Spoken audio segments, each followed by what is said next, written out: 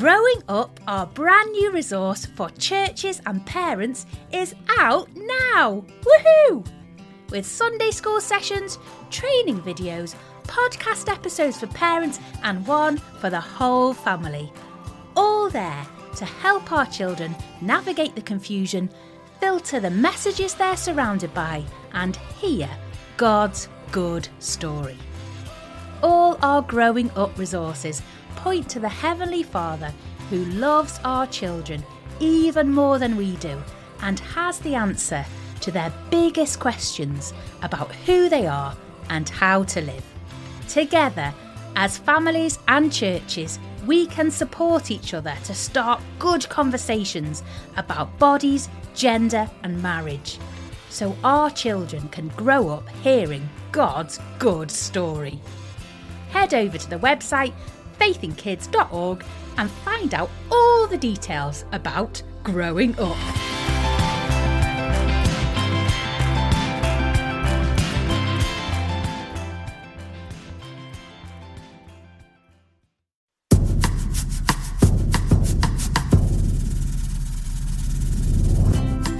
We're travelling with Jesus. Hello. Thank you for joining us. Brilliant. You are? I'm James Carey. My name is Ed. I'm the director of Faith in Kids. We are thrilled to be a part of your life for episode 5, which I dare to imagine means you've done it 4 times. You thought it was going well. Yeah. Let's do it again. We are travelling with Jesus to a lake today, and we're delighted you're going to come with us and travel. To get you talking, Yeah. a whip around question. Are you afraid of anything? So you may not think you are, but what would make you take 2 steps backwards? Okay, snakes, tigers, deep water, your dad when he's in one of those moods. Right. Jam, are you afraid of anything? Water at night. Yeah. Okay. So I'm not that afraid of deep water, but when you're there at night time... Is that swimming pools as well as rivers and well, stuff? no, more kind of rivers and seas and that kind of thing. Okay. It makes me slightly nervous. Jam has just then bared his soul. I have. With what makes him afraid. You are welcome. Now you can. Whip around, every member of the family, go.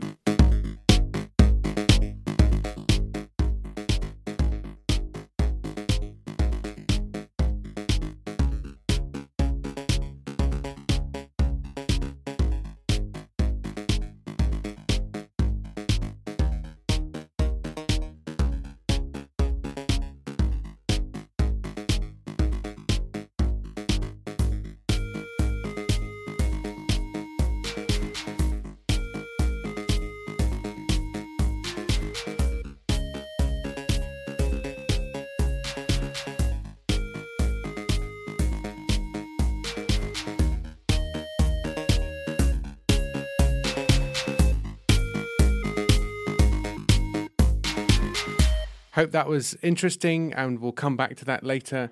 In the meantime, let's start with our fun facts face-off about lakes.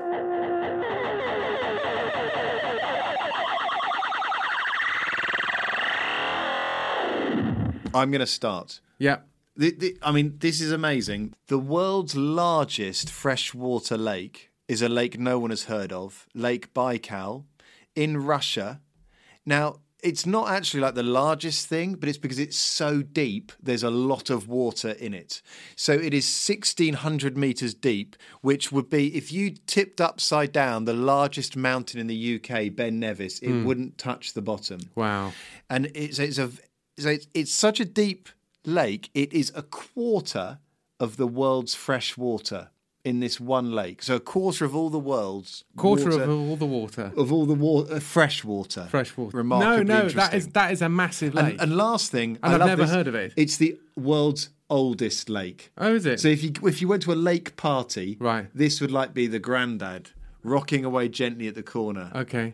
So that's your fun fact. My fun fact is about a new lake that appeared in 2014. You have the oldest lake. No, I have the newest lake. they would be like the toddler lake. Yes, indeed. Hundreds of swimmers rushed to a mysterious new lake discovered in mid-July in 2014 by North African shepherds in Tunisia's arid Gafsa region. It's got its own Facebook page now. It didn't used to be there. And it's still there. It's still there. And although lots of people are saying it's a miracle, Some people are also saying it's located in an area rich in phosphate deposits, which leave residue that is sometimes strongly radioactive. So maybe don't swim in the lake, but lots of people are, and it seems to be fine. Oh. But anyway, go and look at the Facebook page of this lake. Wow. Yeah. I love swimming in lakes, probably not radioactive ones. Yeah. Okay, my fun fact. Ready? Yeah. There is an issue, I'm not going to make jokes about it, that quite a lot of people jump into cold lakes and it does them huge damage because they're so surprised. So this is a warning that when you jump into cold water, all the blood rushes from your arms and legs to your body, meaning your arms and legs feel like they can't work. Right. And I have been there when a friend has experienced this. Wow. So personally, I'm used to jumping into cold water. I actually quite like it. A friend of mine, I introduced him to this very Quite like cold... it. You love it. I love it. I love the feeling. You do. I took a friend to a very cold lake near me, and he dived in, and nothing at all had prepared him for how cold it was. I didn't do it deliberately. I just didn't realise he didn't know. Right. He was so cold, he started screaming, "My legs are paralysed." Right. He actually thought his legs had stopped working, and I've never seen someone swim so quickly out of a lake. And this is using only his arms. Yes, I've never broadcast this story. I can't name him, Right. because he's a good friend, Yeah. and it is faintly embarrassing that a grown man believed he'd totally forever lost control of his legs. Right. The panic was written all over his face. Yeah. It's a warning. Be careful of cold water. You won't have that problem with this lake. Tell me. My second fun fact. Tell me it's not a very hot lake. It's not just hot. It's literally boiling. Jam, no one is going to believe that we didn't discuss this first. The oldest, the youngest, the coldest and the hottest. I know, yes. The boiling lake is the second largest boiling lake. Well, I don't know how it's the second. It's in Dominica. It was discovered in about 1875. Yeah. The water temperature ranges from about 82 to 91 degrees Celsius. You could properly cook an egg in that. You could boil an egg in that. It's basically very near a volcano or some kind of fault. That is so hot. The water, and so it's 59 meters deep. So it goes 60 meters down, where it gets really hot and comes back up again, and it's just boiling. It is quite hard to get to. It's called the Valley of Desolation and the Boiling Lake. That sounds like a Tintin story. I've seen a leaflet for it, and it says it can be reached via a 3-hour-long trail from the village of Laudat in Dominica. Wow. That's 3 hours one way and 3 hours back. That's a long way to go for a lake that you can't swim in. You really can't. You would be cooked. So, a shower, I think for comparison, a really hot shower would be around 40, 50 degrees. Oh, tops. I think it's about 35, 36 degrees is what they recommend your hot setting is set to. Okay. So what do you do when you visit it? Cook an egg? Just stand there and go, wow. This is so Oh, yeah, hot. I'll take some raw eggs. Or you could poach them, just put them straight in. I know. You walk 3 hours. Yeah. And you put your finger in it. Oh, that's very hot. That's very hot. And then you walk 3 hours back. You do. Jam, it's like we're facts twins. I know. We are the yin and the yang of are. facts. Yes. I think that is definitely a draw as well, isn't it? Yes. Yeah. I'm honestly thrilled. I think I'm more thrilled than you, if I'm honest. I'm secretly quite pleased. Okay. Now, the reason we've done that is today we are travelling with Jesus to a lake. The way Jesus did indeed travel to the lake is remarkable. Probably more remarkable than our fun, amazing facts. Let's hear how that happened from Matthew chapter 14 and listen how Jesus travelled across the lake. Jam reads the Bible.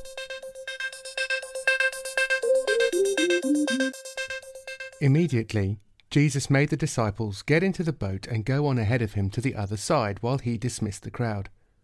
After he dismissed them, he went up on a mountainside by himself to pray. Later that night, he was there alone, and the boat was already a considerable distance from the land, buffeted by the waves because the wind was against it. Shortly before dawn, Jesus went out to them, walking on the lake. When the disciples saw him walking on the lake, they were terrified. "It's a ghost," they said, and cried out in fear. But Jesus immediately said to them, "Take courage, it is I. Don't be afraid." "Lord, if it's you," Peter replied, "tell me to come out to you on the water." "Come," he said. Then Peter got down out of the boat, walked on the water, and came toward Jesus. But when he saw the wind, he was afraid and, beginning to sink, cried out, "Lord, save me!" Immediately Jesus reached out his hand and caught him. "You of little faith," he said, "why did you doubt?" And when they climbed into the boat, the wind died down. Then those who were in the boat worshipped him, saying, "Truly you are the Son of God." I am afraid of blood, eyeballs, and the squidgy things in our bodies. I don't even know when I realised, but it was, I think, after I'd become a dad. I thought I was pretty good with all that medical stuff until my children had wobbly teeth and I had to send my children to their mum.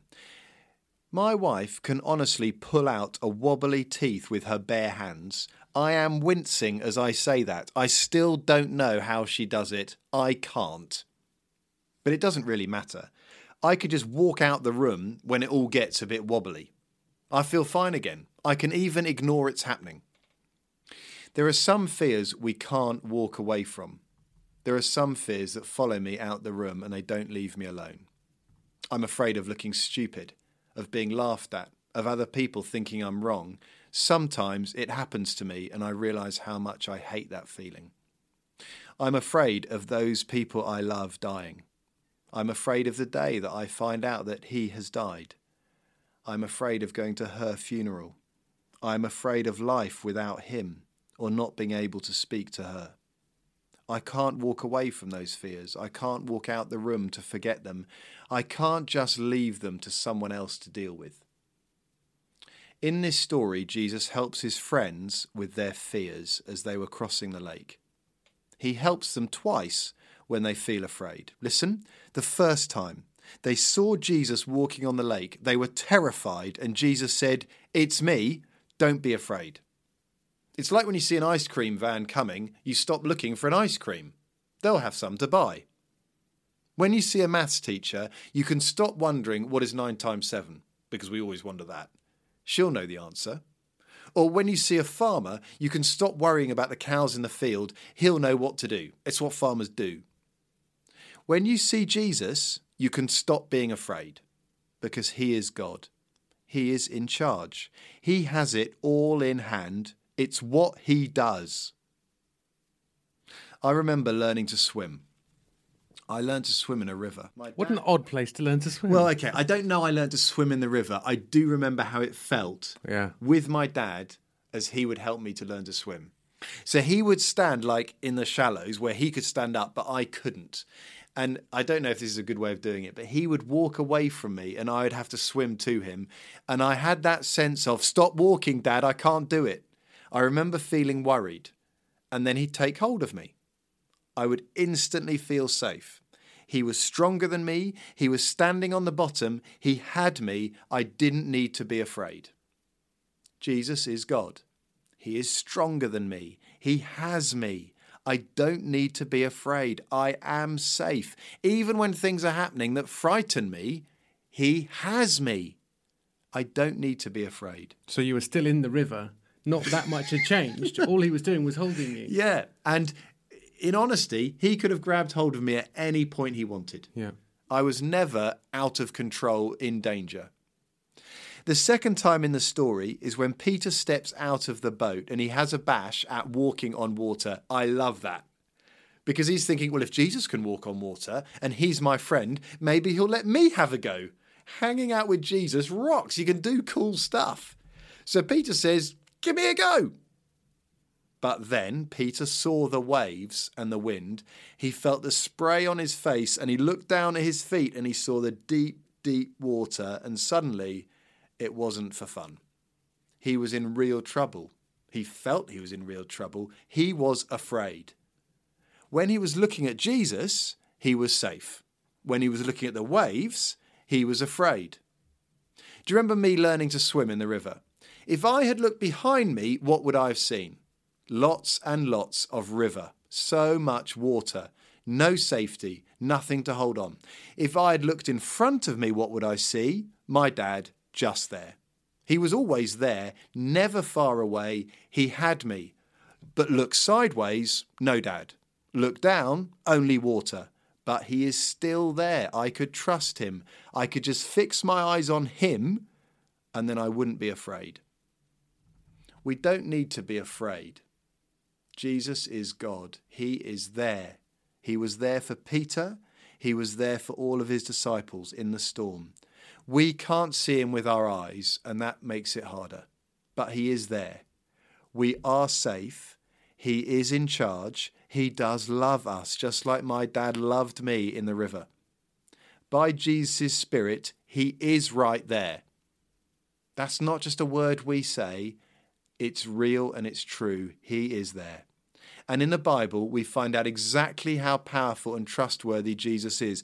That's why we keep reading the Bible, to remind ourselves he has us, he is there, what he is like. Don't be afraid. Don't be afraid. I'm going to pray. Father, I thank you that when the disciples were afraid, Jesus says, it's me. Don't be afraid. Thank you, Father, that when we feel afraid, Jesus still has us. He is with us. He is in charge. He cares for us. He says, it is me. Don't be afraid. We find that hard because we can't see Jesus. So we sometimes feel alone. We sometimes feel unloved. We sometimes feel like it's dangerous.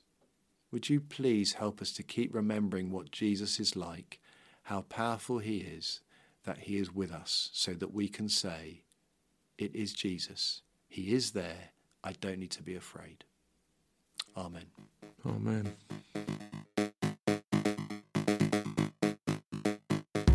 After this incident where Jesus walked on water and Peter decided he'd have a go, I imagine Jesus going off alone to pray while the disciples sit on the shore and talk about what just happened. Your tunic's still wet, Peter. It'll dry out when the sun comes up. I could start a fire and we can... John, honestly, just leave it. So, talk me through what just happened. Our Lord walked on water. Yup. Wasn't really thinking about that. Not surprised. Second you saw him there on the water, you shrieked, "Ah, look, it's a ghost!" Wow. Are we doing this? Doing what? Playing which disciple looked the most stupid? No, because you'd win that hands down, mister. I wonder who that could be walking on the water. Really? Yeah.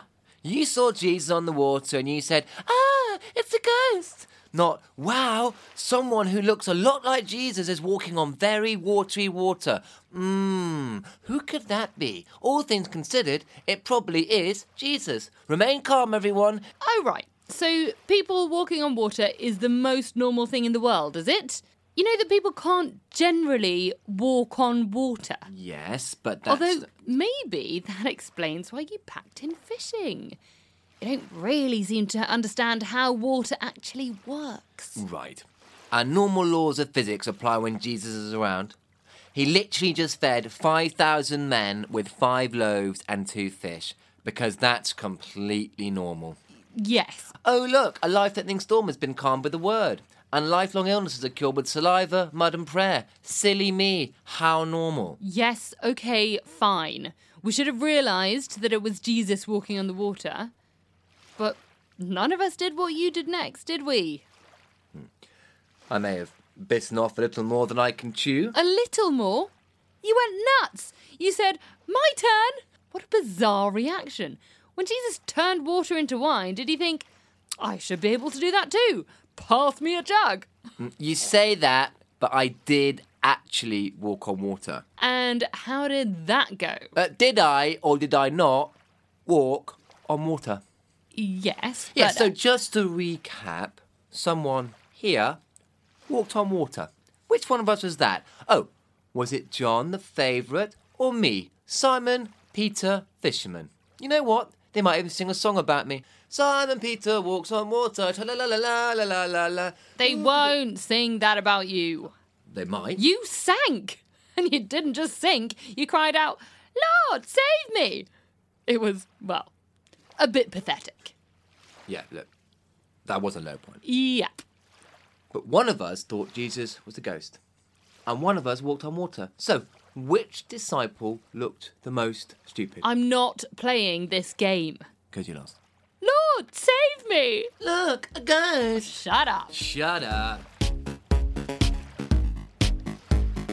Ed's got some curveball questions for us, but before that, do send us your comments, thoughts, pictures, whatever you like. Have you been to a lake this summer? Yeah, what happened? How cold was it? Yes. If you're in the Lake District, was it raining? I think I already know the answer to that one. Yes, is the answer. That is quite negative, Jan. I've Most of England seems to go to the Lake District. and it always rains. I've been to the Lake District many times. It basically rains every day.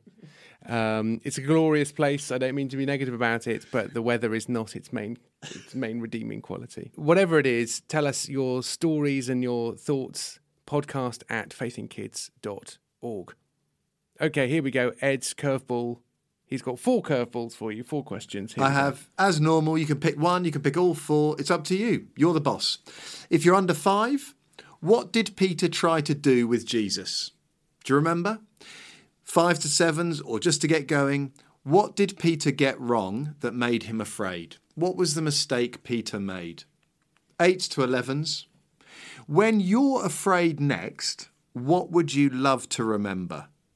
What would you love to say to yourself? And then if you're a bit older, maybe a teenager, if you didn't have Jesus, imagine it for a moment, what would you say to yourself when you were afraid? And do you think that would work? Would it work just as well? Would it work better? What do you think? Okay, run through those 4 questions very quick. What did Peter try to do with Jesus? What did Peter get wrong that made him afraid? When you're afraid next, what do you want to remember? And finally, if you didn't have Jesus, what do you think you would say to yourself, and would it work? Thanks very much. Now you talk. Speak to you next time. Bye-bye. Bye-bye. Okay. That thing of bees everywhere. Bees. Bees everywhere. Wow.